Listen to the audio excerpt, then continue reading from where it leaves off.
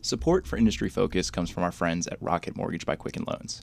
Home plays a big role in your life. That's why Quicken Loans created Rocket Mortgage. It lets you apply simply and understand the entire mortgage process fully, so you can be confident that you're getting the right mortgage for you. To get started, go to rocketmortgage.com/fool.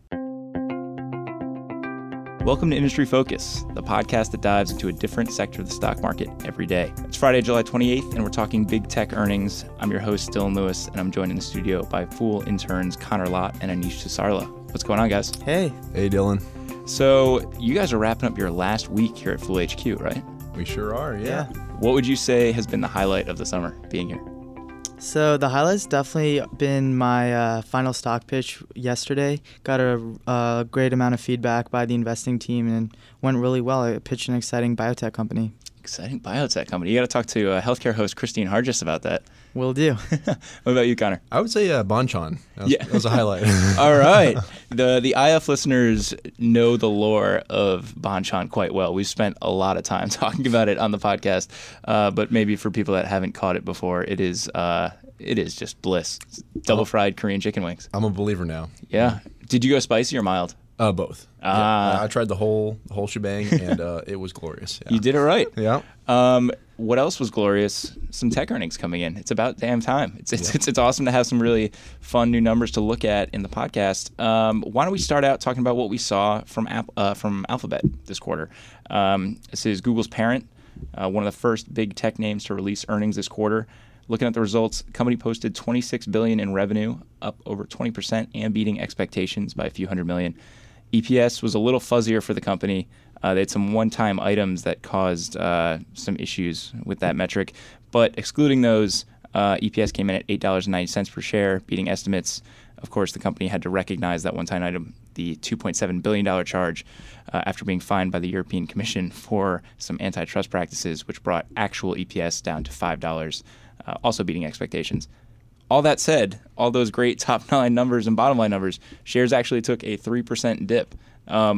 What were some of the issues that the market was seeing in these results, guys? So I think there's a couple metrics that analysts were looking for to continually improve over the next couple quarters, and they were kind of soft a little bit. So CPC, or cost per click, which is an important metric that reflects how much Google gets for ads, was down 23% year over year and 6% quarter over quarter. So it wasn't measuring up to what was expected. And additionally, traffic acquisition cost, or TAC, amounted to $5.09 billion, which was higher than analyst projections of $4.75 billion. Which is up to 22% of advertising revenue from 21% a year ago. So basically, CPC, which should be up, went down, and TAC, which should be down, went up. So it's not entirely worrisome right now for Alphabet, but analysts are looking a little bit down the road and saying this could impact the enormous revenues that are coming in from Google. And the CPC story is one that's been playing out for a while. As the company and really the world transitions to mobile browsing rather than desktop browsing, we've seen CPCs come down. I think analysts were expecting it to be somewhere in the teens as a drop, Sure. and instead it came in at that 20% figure. So I think that's why you see some of that reaction.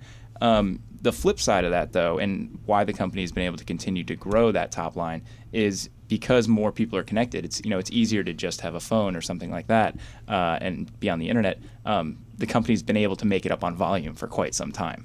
So I think you really characterized that perfectly. When more people are continuing to use mobile devices for browsing, Google is really going to have to figure out how it can continue to drive revenue growth and ensure that advertisers are best characterized with mobile revenue.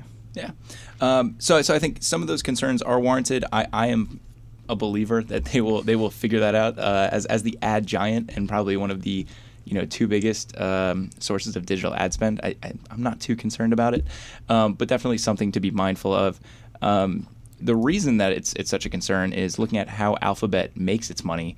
$25.8 billion in revenue of that $26 billion figure coming from Google and the internet properties. And so it's understandable that people are a little worried about that CPC trend. One of the other main properties that there was a lot of attention paid to on the call was YouTube. And it seems like every conference call I'm hearing more and more about what's going on there. Yeah, I mean, so Google CEO Sundar Pichai did say that YouTube generated over 1.5 billion monthly viewers amid an extremely hot market for video advertising.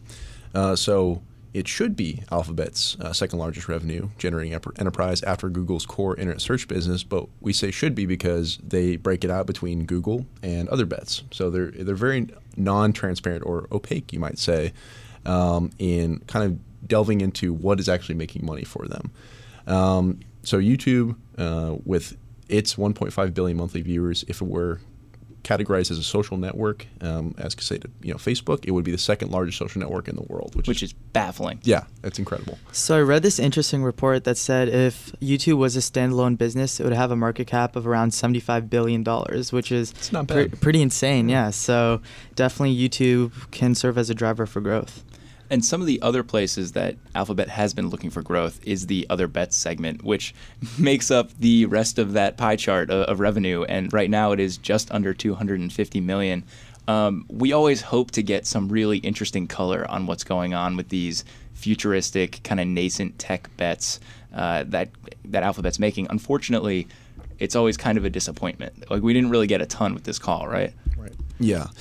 And just a fun fact that we're going to throw out here, because we're on the YouTube trend right now. Anish, what do you think the most viewed video on YouTube is? I would say Gangnam Style, the Psy music video. Up until 2017, late 2016, you would have been right. But now it is Wiz Khalifa's See You Again. Wow. So Wiz just making it happen on YouTube. I wonder with stats like that, like, those are not songs that have longevity. Yeah. They are pop tunes. I wonder if some of like the really like seminal rock songs came out in the digital age, where they would stack up, because it's an unfair comparison. It is, yeah. I mean, you would think like Queen or something, AC/DC or some enormous band, Led Zeppelin, would just be the king of the hill. But nope, we got Wiz Khalifa with Luis Fonsi's Despacito garnering over 2.8 billion views in like 6 months. So it's on your heels.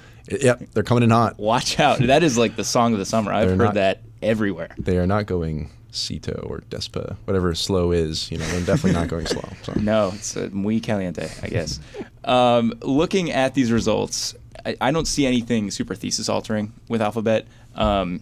It is a massive company, and at this point, it is tough for them to meaningfully grow the needle or move the needle and grow the business. I don't think that this is a stock or a business that's going to be a 2 or 3 bagger anytime soon, simply because it is a $660 billion market cap company. But when you look at this business, the internet properties that they own are so strong. The fact that they're posting 20% growth with this ad business is amazing. The fact that they have 1.5 billion monthly actives on YouTube, also amazing. I kind of look at what they have here with this cash cow business and then this other bets segment as like a stable business and like mini VC fund. Right, you have these bets like Loon, which is all about connectivity, Verily, which is all about life sciences, Nest, which is connected home, Fiber, which is all about broadband, and Waymo, which is all about autonomous vehicles. My gosh, I mean, these are all emerging tech plays. If any of those take off, that's where you could see some really explosive growth. And of course, the core ad business is still moving along fine.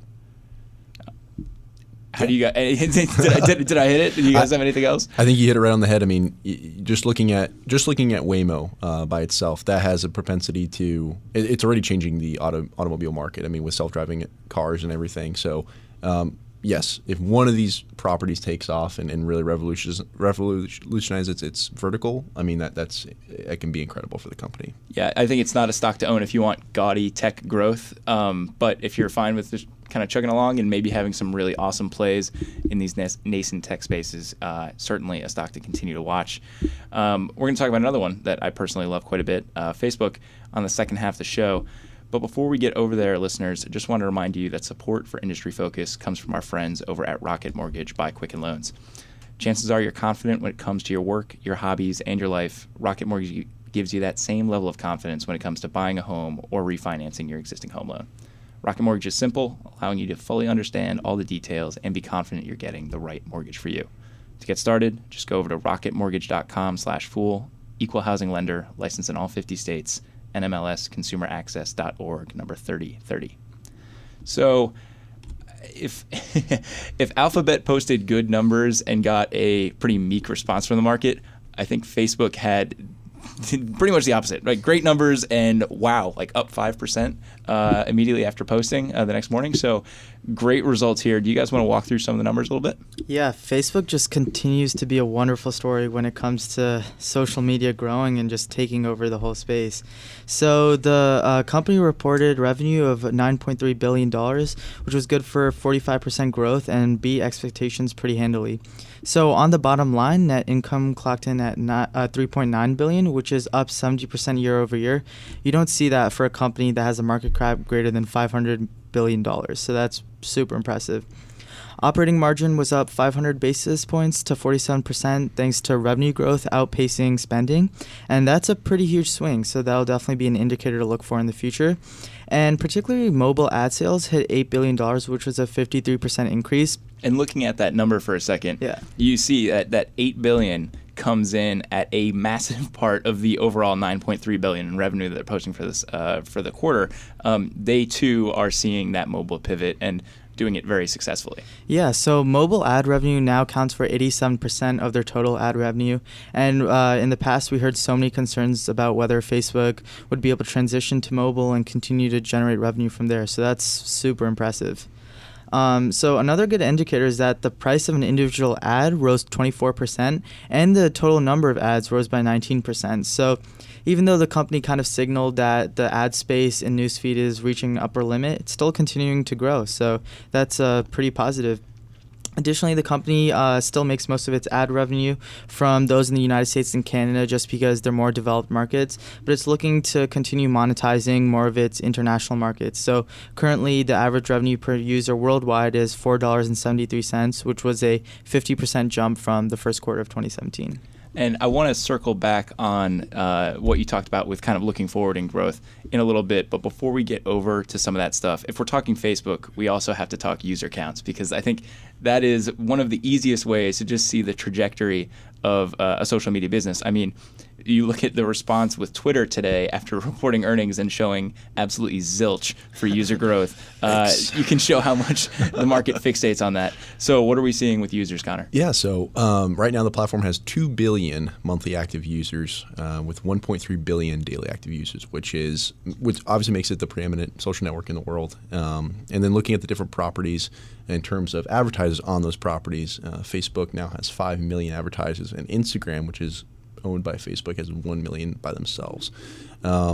So they're incredibly, I mean, they've grown incredibly over the past 5 to 10 years, really, since the formation of the company, in terms of driving at growth in terms of MAUs and DAUs, and it's a really encouraging sign that they can now really see those profits take over from that base growth. Yeah, and I think that advertiser at a glance is good because you don't get a good breakout of what's going on, what's coming from Facebook and what's coming from Instagram. So getting a sense of how many advertisers they have participating on each at least gives you kind of a baseline feel for maybe what those revenue contributions might be.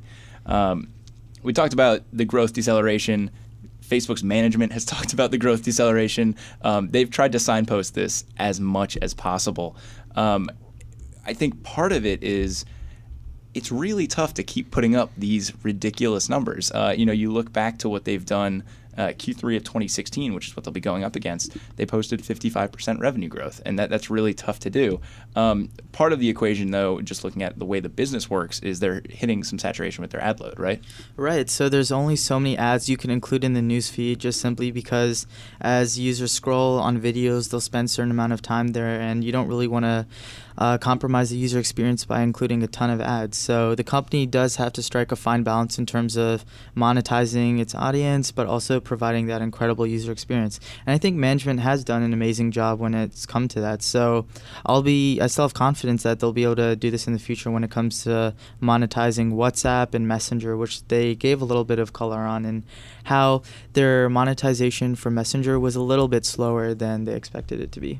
And there are other things that play into that revenue number. Ad load is one of the main factors, but the gains are also driven by active user growth and advertiser demand. And so what we're seeing in other parts of the business is MAUs and DAUs keep climbing, and we saw that the ad rates that people are willing to pay for keep going up too. So even as ad load decreases, we might not see the same gaudy growth, but that's not to say that we're not going to see growth on the Facebook platform itself.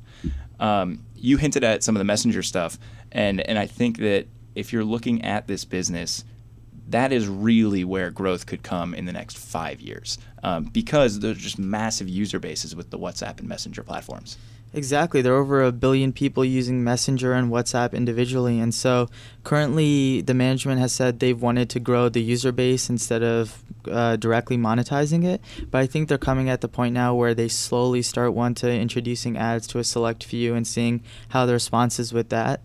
I think investors are a little bit antsy, and depending when they want to see that monetization, they want to receive the gains now. But I think Facebook is continuing to remain steady with its core mission in building its user base as much as possible, and then slowly starting to roll out ads and monetization. And if you read the call, you see that Mark Zuckerberg, I think, is also starting to get a little antsy about it and kind of wants to turn on the monetization engine there. They have a history of being very deliberate in monetizing all of their platforms and really doing their best not to compromise user experience. And I think, the massive user growth numbers that we see speak to that.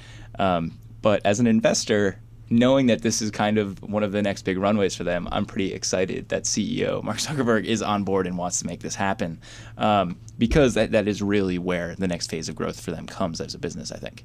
Yeah, so Facebook is really still in that investment phase. They've talked about in their earnings call how they're continuing to hire more engineers, build more data centers, and really just gear up for the future and having a long-term vision that they want to execute on. So much with Alphabet, I also own Facebook, and my outlook is pretty rosy for them too. I think you're definitely going to see some slowdown in the second half of the year. The management wouldn't be signposting it the way that they have unless it was going to be happening. I don't know what that's going to be. They don't offer revenue guidance, so it's a little tough. But even if it's down into the 30s, that's still pretty darn impressive for a business their size that has not turned on the switch for two of their huge platforms. Right. So Facebook has market cap of $500 billion, but it's growing revenue, ad revenue twice as fast as Google. So that'll be really interesting to look out for. Yeah. Two competitors to watch in the digital ad space. Battle of the Titans, absolutely. Yeah. Are they on a collision course? We'll see. We'll see. Thankfully, you guys were not on a collision course, and it was a nice collaborative podcast. Yeah. Anything else before I let you guys go? Just two tech companies that are really amazing stories of our time, and these are the companies you want to tell your grandkids that you own, and we'll see how they do in the future, but positive outlook. Yeah. Connor? Anish, I completely agree with you, and just pleasure to be on here, Dylan. Thanks so much. Yeah, and thanks for all you guys did over the summer here at HQ. Yeah, definitely a lot of key takeaways from the summer, so excited for the future. Listeners, that does it for this episode of Industry Focus. If you have any questions for me or any of the other hosts, you can just shoot them to industryfocus@fool.com or tweet us at MFIndustryFocus. If you're looking for more of our stuff, you can subscribe on iTunes or check out the Fool's family of shows at fool.com/podcasts. As always, people in the program may own companies discussed on the show, and the Motley Fool may have formal recommendations for or against stocks mentioned, so don't buy or sell anything based solely on what you hear. Thanks to Dan Boyd for all his work behind the glass. For Anish and Connor, I'm Dylan. Thanks for listening, and Fool on.